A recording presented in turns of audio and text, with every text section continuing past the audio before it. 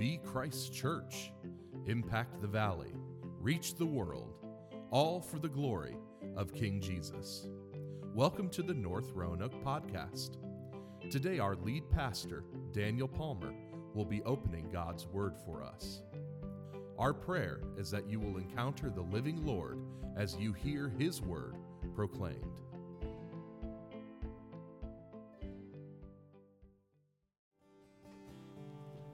Church family, would you pray with me this morning? God our Father, we are so thankful for the truth of the gospel. We are thankful that life begins in Christ, that we find purpose and joy and meaning in life and peace in Christ our Savior. And we ask, Lord, that the text that we are about to read and consider and apply this morning, Lord, that your Holy Spirit would be pleased to be our ultimate teacher. God, that you would open our hearts and our minds and our eyes to see the beautiful things that you have written to us, truths, God, that we can anchor our lives in, and that Christ would be magnified in the hearing and the reading and the considering and the applying of your word. We pray in Jesus' name. Amen. Philippians chapter 4, as we continue in our series in the book of Philippians. And Philippians chapter 1, verse 21, Paul says that to live is Christ. To live is Christ. And I've kind of given that moniker or that theme really to the entire series, that our living as believers is unto Christ. It's for Christ. It's in Christ. It's about Christ. And as we've seen in the book of Philippians, particularly in chapter 3, there are all sorts of things that threaten to derail us in living for Christ and seeing and orienting our lives toward Christ and living like Jesus lived in the world. We've got our own flesh to deal with. We've got false gospels of trusting in ourselves to deal with. And we've got a religion out there that says you can have Jesus and just ignore his way of life. Like you can trust Jesus and just ignore Jesus largely in your life. All of these things are threats to living life as Christ intends. So last week we saw Paul beginning to apply the life of Jesus, in particular the life that he lives on the way to the cross, to the situation going on in Philippi. Marita tells us that what we see in Philippians 4 verses 1 through 9 is Paul shepherding a church's heart. So back in verses 1 through 3 last week, we saw Paul urging the church to endure for the gospel, in the gospel, with the gospel, in the face of rising persecution, and then to die to self for the sake of unity in the church. And now in verses 4 through 7, Paul is going to continue to tend to the hearts of the church as we navigate the Christian life in a broken world. Did y'all know this world is broken? Did y'all know this world is not as it will one day be? And yet we are called to stand firm in a broken world until our Savior, who was broken to redeem the world, returns. So standing firm and being united are essential, but they can't happen for long if we're not feasting on Christ and resting in Him, both in our individual lives and in our shared lives together as God's family. So in today's passage, Paul is going to deal with things that I think are very real for all of us. He's going to deal with things like joylessness and rudeness and anxiety and prayerlessness and ingratitude, by giving us what I want to call the cadence or the rhythm of the Christian life as we navigate the stuff of this world. Would you hear with me from God's Word, Philippians chapter 4, verses 4 through 7. Rejoice in the Lord always. Again, I will say rejoice. Does anybody remember that song from when you were a kid? Rejoice in the Lord always. And again, I say rejoice. No one? Okay, all right. 4 of you, thank you. Rejoice in the Lord always. Again, I will say, rejoice. Let your reasonableness be known to everyone. The Lord is at hand. Do not be anxious about anything, but in everything, by prayer and supplication with thanksgiving, let your requests be made known to God. And the peace of God, which surpasses all understanding, will guard your hearts and your minds in Christ Jesus. As citizens of heaven, living in a fallen world, we need to live the life that the Spirit produces within by uniting us with Jesus.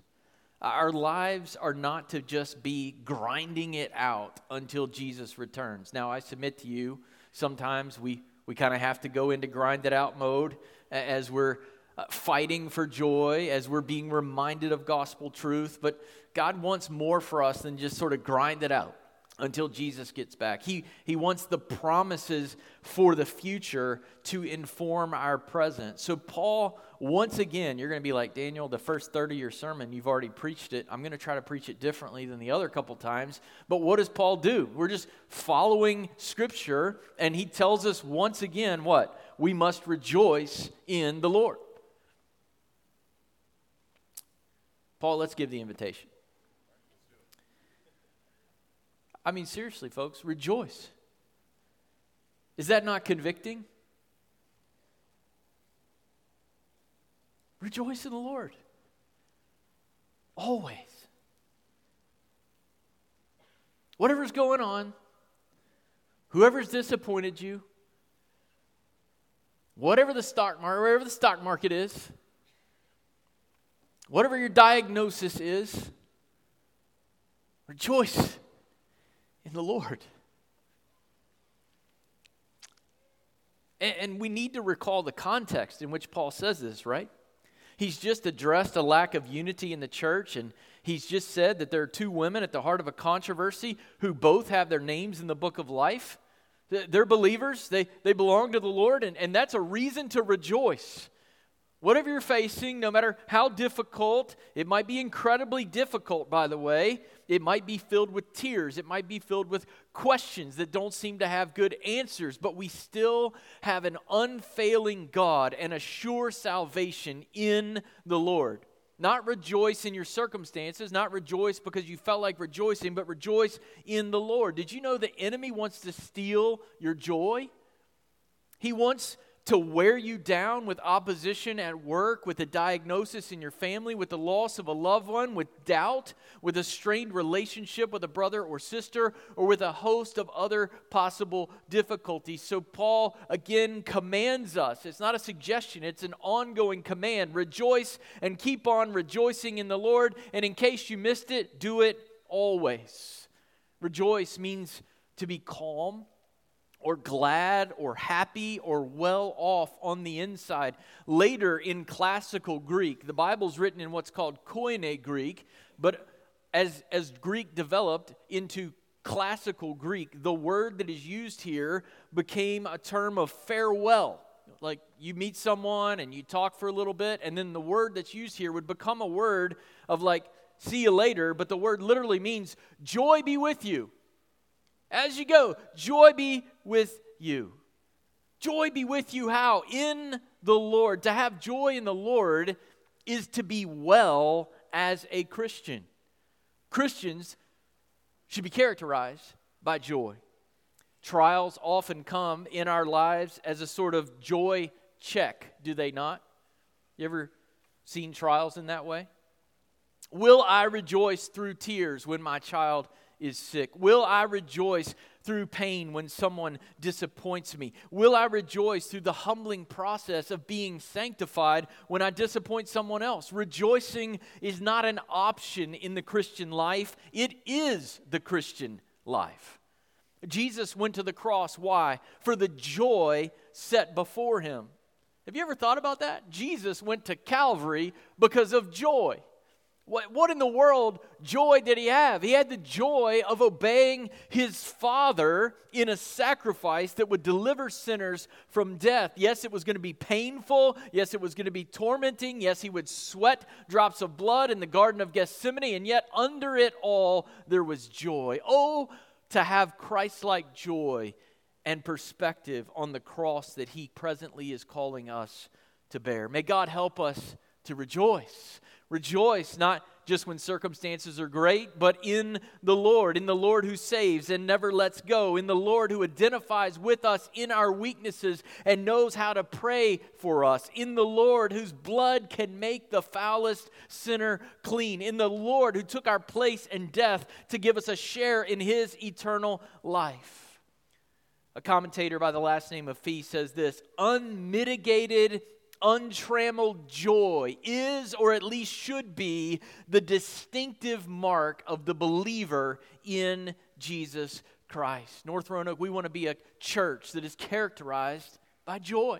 Why? Because we're in the Lord. God saved us. Isn't that good news? Are y'all awake this morning? I know it was cold. But that's good news, right? All of this is possible not because of our circumstances, but because God came down on a rescue mission and gave His Son so that we could be united with Him in His resurrection life. So this rejoicing is as unending as the life that Jesus has. When is Jesus' life ever going to end? Again, never. So we keep on rejoicing. The command is keep it up. And just in case we missed it, Paul adds the little word always. Rejoice in the Lord always.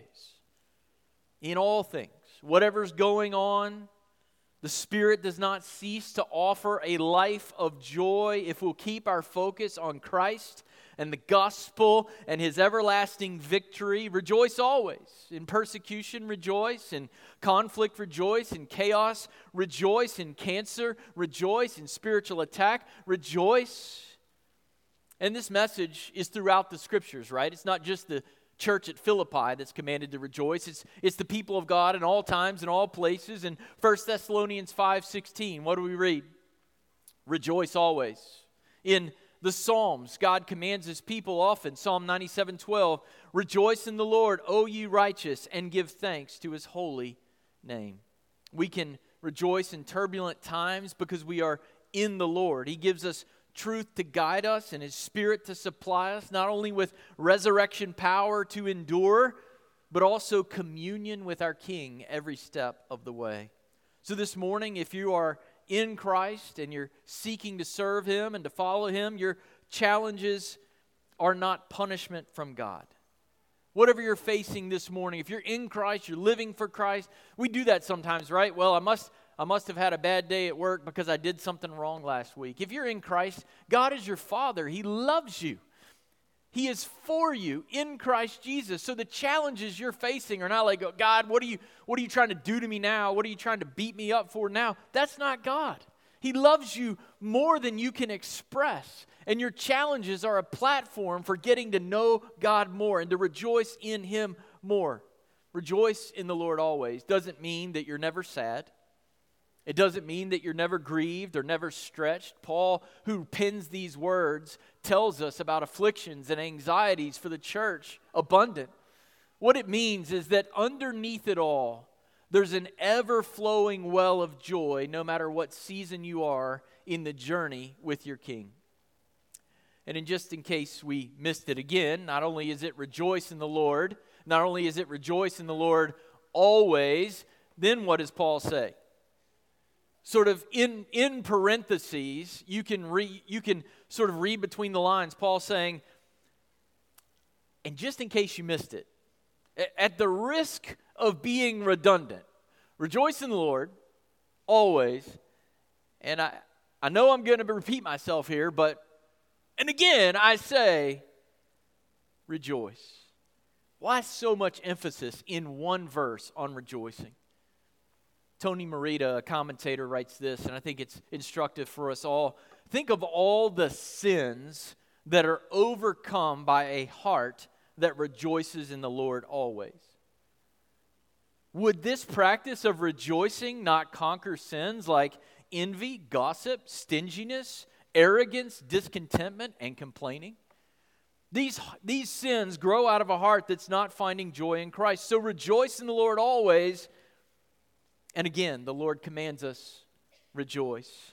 And then Paul moves right out of rejoicing into a second command for Christ-like living, a second rhythm of the Christian life. Not only is it rejoicing, it's also letting our reasonableness or our graciousness or our gentleness, it's a word that's not easy to translate, let it be known to all people. So what we see in verse 5 is we should be known as believers by our reasonableness or our graciousness or our gentleness rather than our insistence on our personal rights. By our reasonableness rather than our insistence on our personal rights. In verse 5, Paul shows us that rejoicing is not just an inward reality that we turn off as soon as things don't go our way. Instead, inner rejoicing leads us to be outwardly reasonable in our relationships with others. Rejoicing in the Lord shows up in how we conduct ourselves in the world and in the church. We're not to go around asserting our rights, but instead to make known our reasonableness or graciousness towards others. The word means to be forbearing, not easily flustered, not easily angered or offended, not self-seeking. In 1 Timothy 3:3, Paul uses this word in his description of a pastor. He's not a drunkard, not violent, but gentle. It's the same word as reasonable, not quarrelsome, not a lover of money. In James chapter 3:17, James writes that the wisdom from above is pure, then peaceable, then gentle or reasonable, open to reason, full of mercy and good fruits, impartial and sincere. The Christians in Philippi were becoming victims, right, of an unfair treatment being levied against followers of Christ. And Paul does not say to them, let your victim status be evident to all. Instead, he says, let your reasonableness be evident to all. We follow a king who took a cross for us, and he empowers us to go the way of the cross for one another and the watching world. When the world sees us face adversity or inconvenience and unfairness without bailing out on Jesus or one another, then the world has to reckon with the reality of heaven. Silva observes this.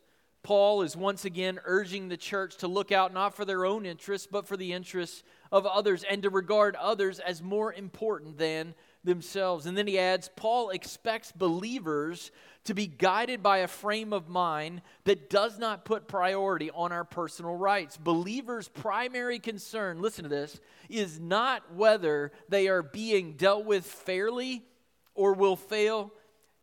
Believers whose primary concern is whether or not they are being dealt with fairly will fail to exercise a fundamental element of Christian behavior, which is this: preferring others above themselves. Let your reasonableness, your forbearance, your others-centeredness be known to all. Reasonableness, gentle rather than gruff, patient rather than pushy, kind rather than going for the kill, calm rather than creating a scene, meek rather than everyone else, please look at me. Let your reasonableness be known to all. This is what we must make known to the watching world. The world needs to see us bearing with one another in love, staying together when it's tough, not pouting when the world assails us, but proclaiming the impact of the gospel in our lives by our reasonableness in an unreasonable world. As those who've been given peace with God through Christ's death, we can be at peace in the world even when things are less than ideal. Fee says it this way: as they keep on rejoicing in the Lord, even in the face of opposition and suffering, what others should see is gentleness. And the others who are to see this are all the others, right? Even our enemies. This is not easy. But Peter tells us that it is our calling as believers. In 1 Peter chapter 2, 21 through 23, he says this, For to this you have been called, because Christ also suffered for you, leaving you an example so that you might follow in his steps. He committed no sin, neither was deceit found in his mouth. When he was reviled, he did not revile in return. When he suffered, he did not threaten, but continued entrusting himself to the one who judges justly. He put his life in the hands of the Father. He kept honoring the Father, living for the Father, and he was reasonable every step of the way. Paul reminds us in calling us to reasonableness of the nearness of the Lord. It's not easy, is it, to deny self for the sake of others, to deny self for the glory of God and the good of his church. So why does Paul then say the Lord is at hand or the Lord is near? Because one day Jesus is coming back and he'll set every record straight. One day the King of glory who knows hearts, searches hearts, knows every circumstance and every situation and every truth and every lie, he's coming back and he will vindicate his people. We can do this because eternity is real. We can live this way because our Savior is going to be back. He will judge and he will vindicate. In this life, you will face hardships. In this life, you will face unfairness. In this life, you will face mistreatment and hurt and misunderstanding. But we keep our cool because we are in Christ and we have a hope that is beyond the present hassle. And some in the world will take note of our reasonableness under fire. I was on, anybody heard of Elon Musk? Just a few of you. You know, he bought something called Twitter not too long ago. It's called X now, so I don't know what it is when you tweet anymore. You post something. I was on there the other day, and there was a post that someone made asking about how to know God. They're skeptical. He says, I'm skeptical, and how can I know God? And it was amazing. All these believers were just chiming in. Like, you got to start with the Bible. You got to read the Bible and ask God. God will not rebuff someone who is searching after him. Of course, why do we search after him anyway? Because God's doing something, praise God. And so there's these amazing chain of responses, and a lot of people are talking about the importance of God's word and the Bible. And he goes on to say that there was a group of Christians serving in the country where he had been posted. I think he was a journalist or something, and there was a disaster, and he was covering it. And a year ago, there were a bunch of believers responding to the disaster in a place where it's not popular to be a believer.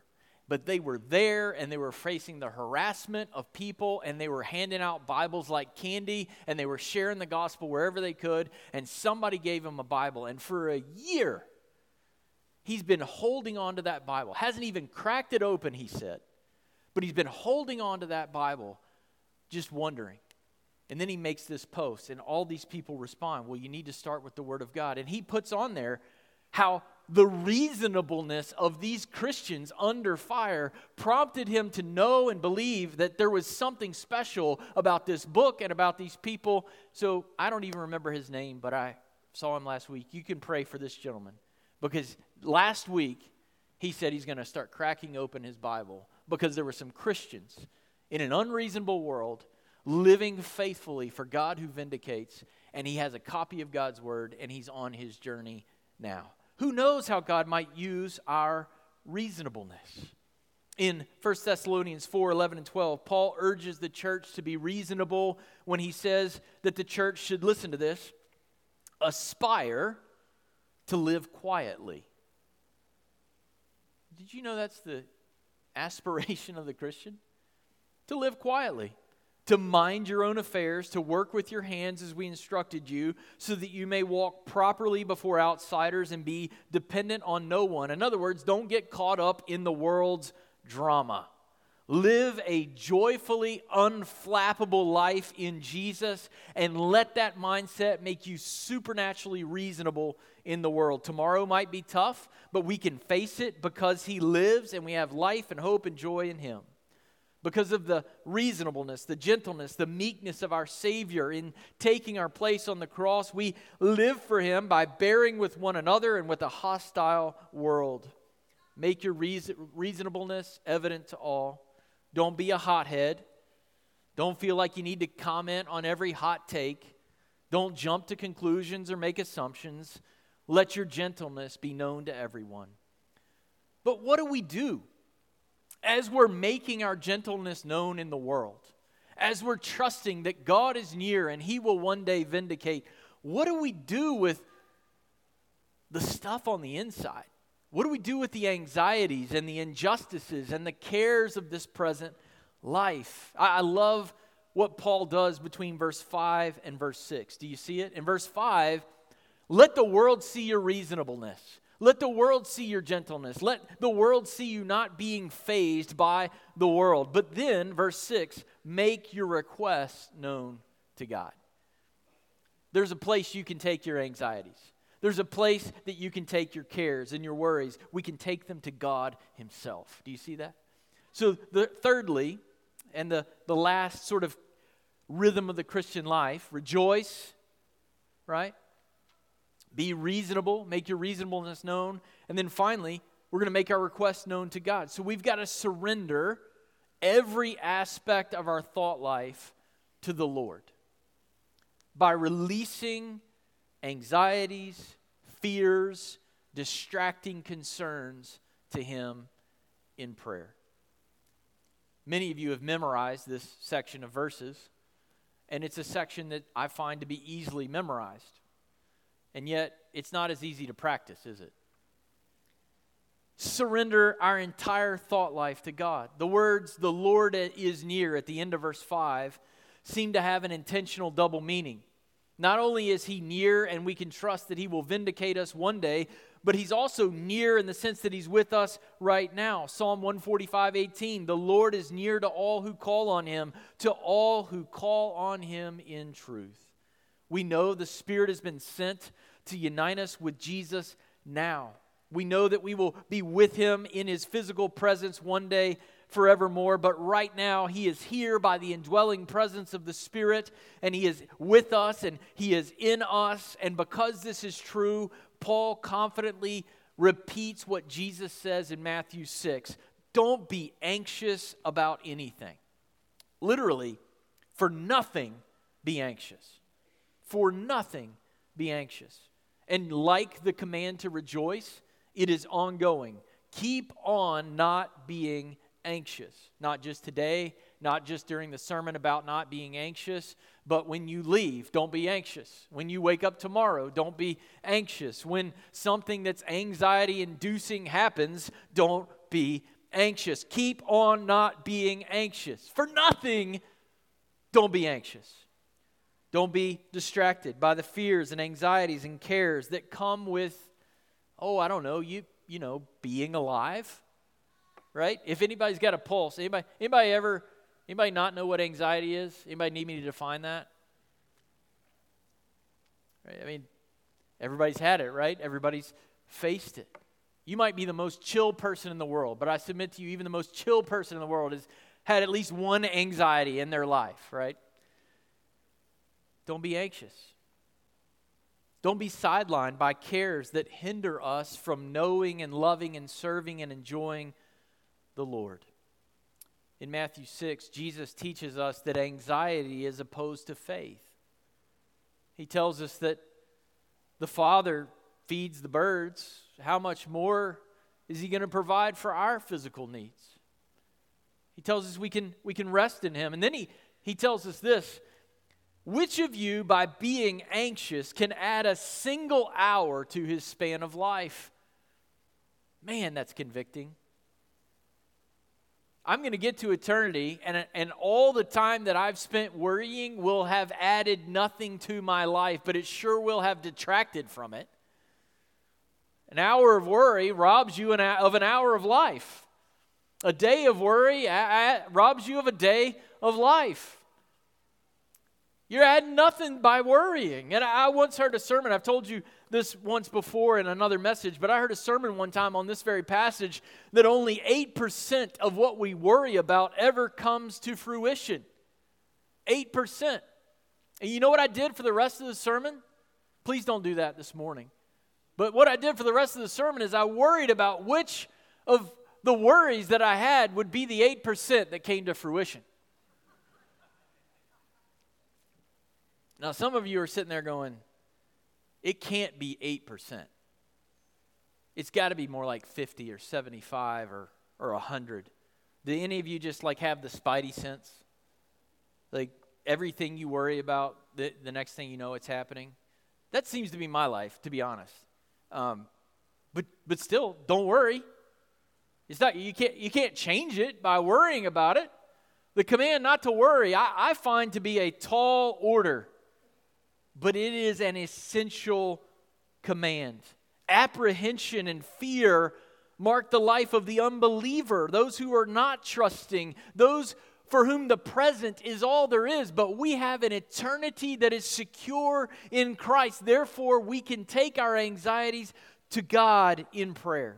Notice Paul doesn't tell us to ignore the present, but instead to pray, to present our requests, to bring our requests to God, literally to make them known in His presence. And we can do that. Why? Because the blood of Christ. Hebrews 10:19 says we can enter boldly into the presence of God because we've been cleansed by His blood. So Paul is saying this: don't dwell on your cares. Don't become sidelined by your anxieties. Instead, let those worries and fears and apprehensions become the very requests that you bring into God's presence. What kind of cares and concerns should we bring? All of them. There's nothing that you're going to worry about that God doesn't already know about, so bring it. In everything, make your requests known to God. And how do we do that? We pray. Paul uses 3 words for prayer in this verse: prayer, supplications, requests, or petitions. It's just a variety of ways of praying. Has anybody ever been anxious and not known why? Like you just wake up and you're like, man, I just feel some anxiety. I can't even identify what I'm worried about, but I'm worried about something. Pray. That's the general term for prayer. In everything, even in a general bout of anxiety, take it to the Lord and take it in the form of a request. A more specific concern or specific worry, make it a specific request. What worries this morning?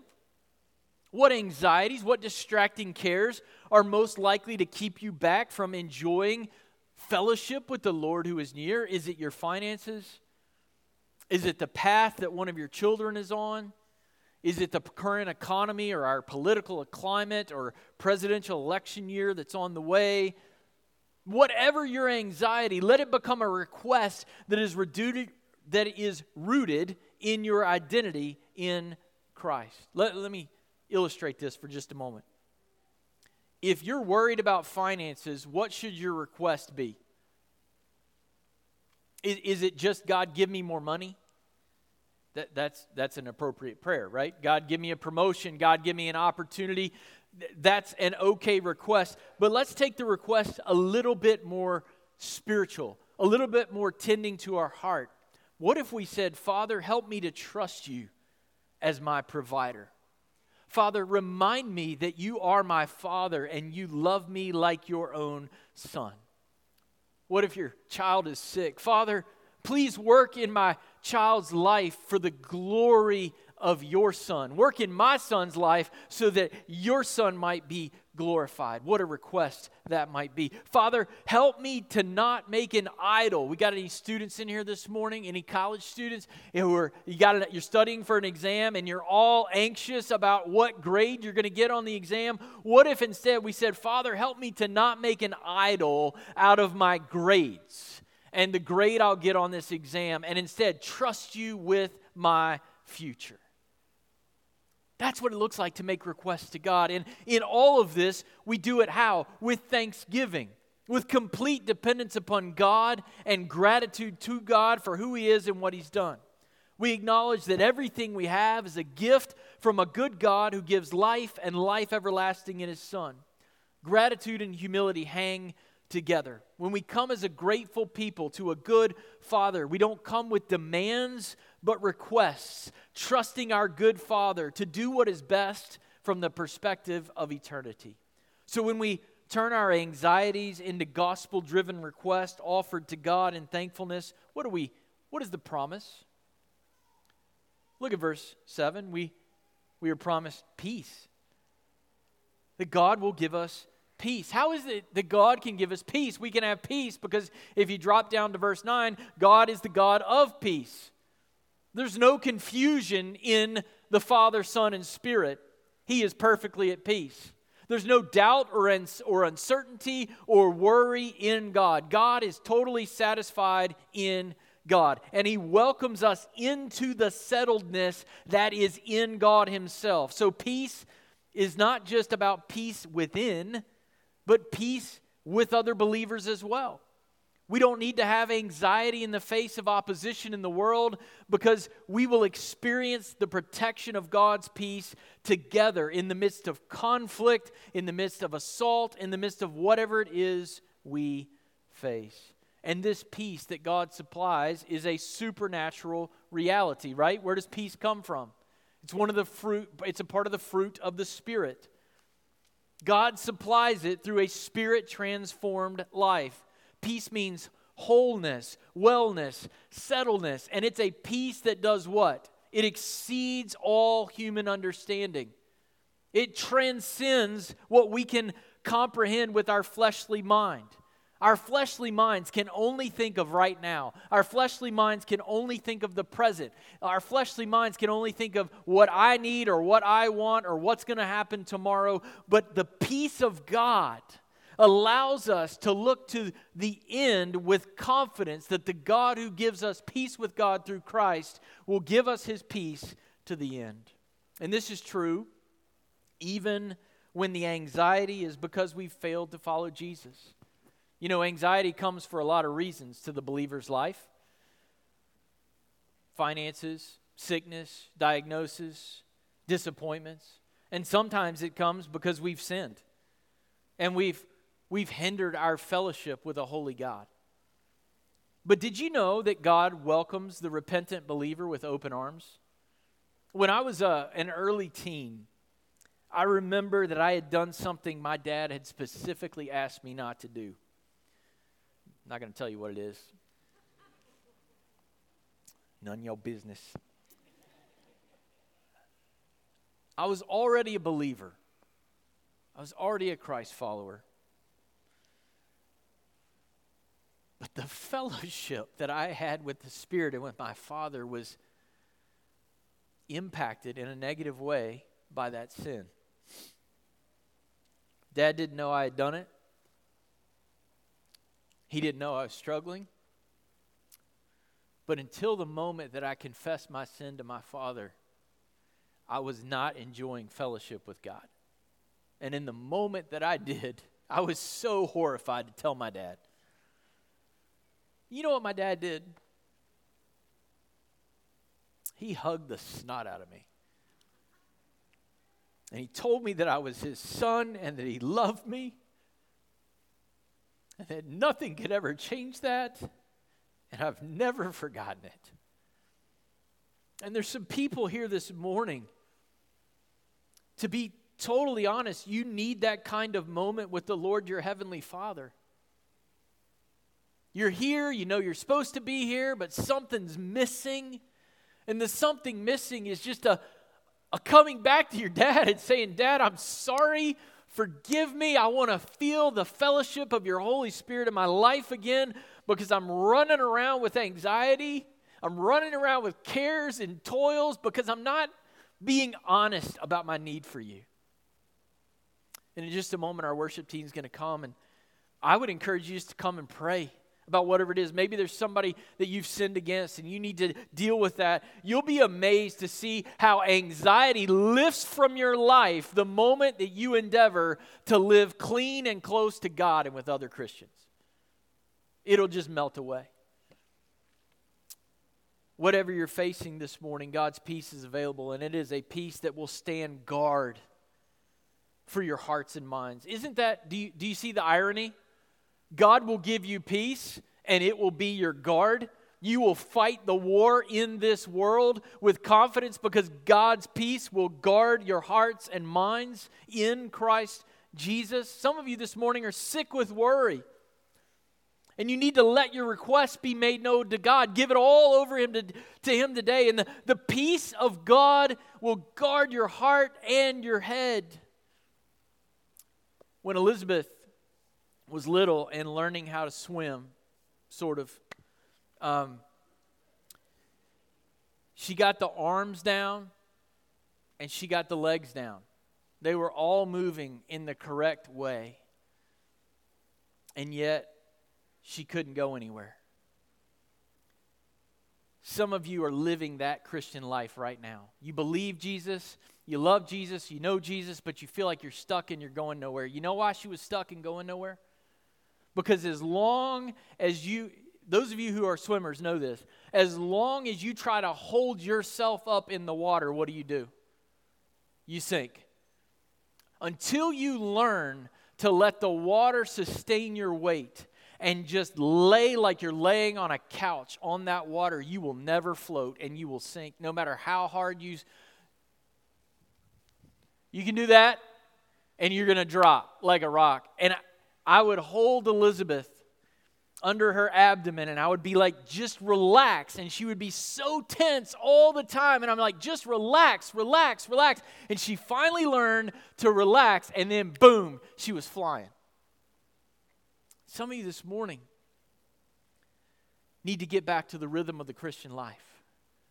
Because you can read your Bible, you can memorize Scripture, you can come to Christian community, but until you inwardly learn to wake up and rejoice in the Lord and make your reasonableness known to all and to take those cares and anxieties and turn them into requests to God, you're going to keep sinking. This morning, whatever you're carrying, I want to urge you from the bottom of my heart as one who has fought this war and is still fighting it himself to trust in the Lord. Lean not on your own understanding. In all your ways acknowledge Him and He will make your paths straight.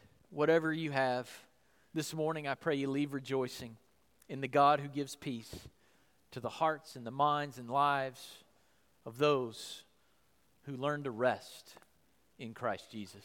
Would you pray with me? God, our Father in heaven, have your will and your way among us this morning. Those who are feeling anxious because, God, they just need to return to you, I pray they would return. Those who are feeling anxious about their eternity because they don't yet have Christ as their Savior, I pray you would give liberty to repent and believe in Jesus and leave a redeemed sinner with a sure hope of eternity with Jesus. And God, for the Christian who's doing all the right things but still is filled with anxiety, God, bring them back to this pattern of rejoicing, making their reasonableness known, and making their request known to you every single day so that they might run for the glory of God. We ask it in Jesus' name. Amen. I invite you to stand as we sing together. Thank you for listening to the North Roanoke podcast. You can connect with us at northroanoke.org or download our app in your device's app store. Just search for North Roanoke. We hope to meet you soon.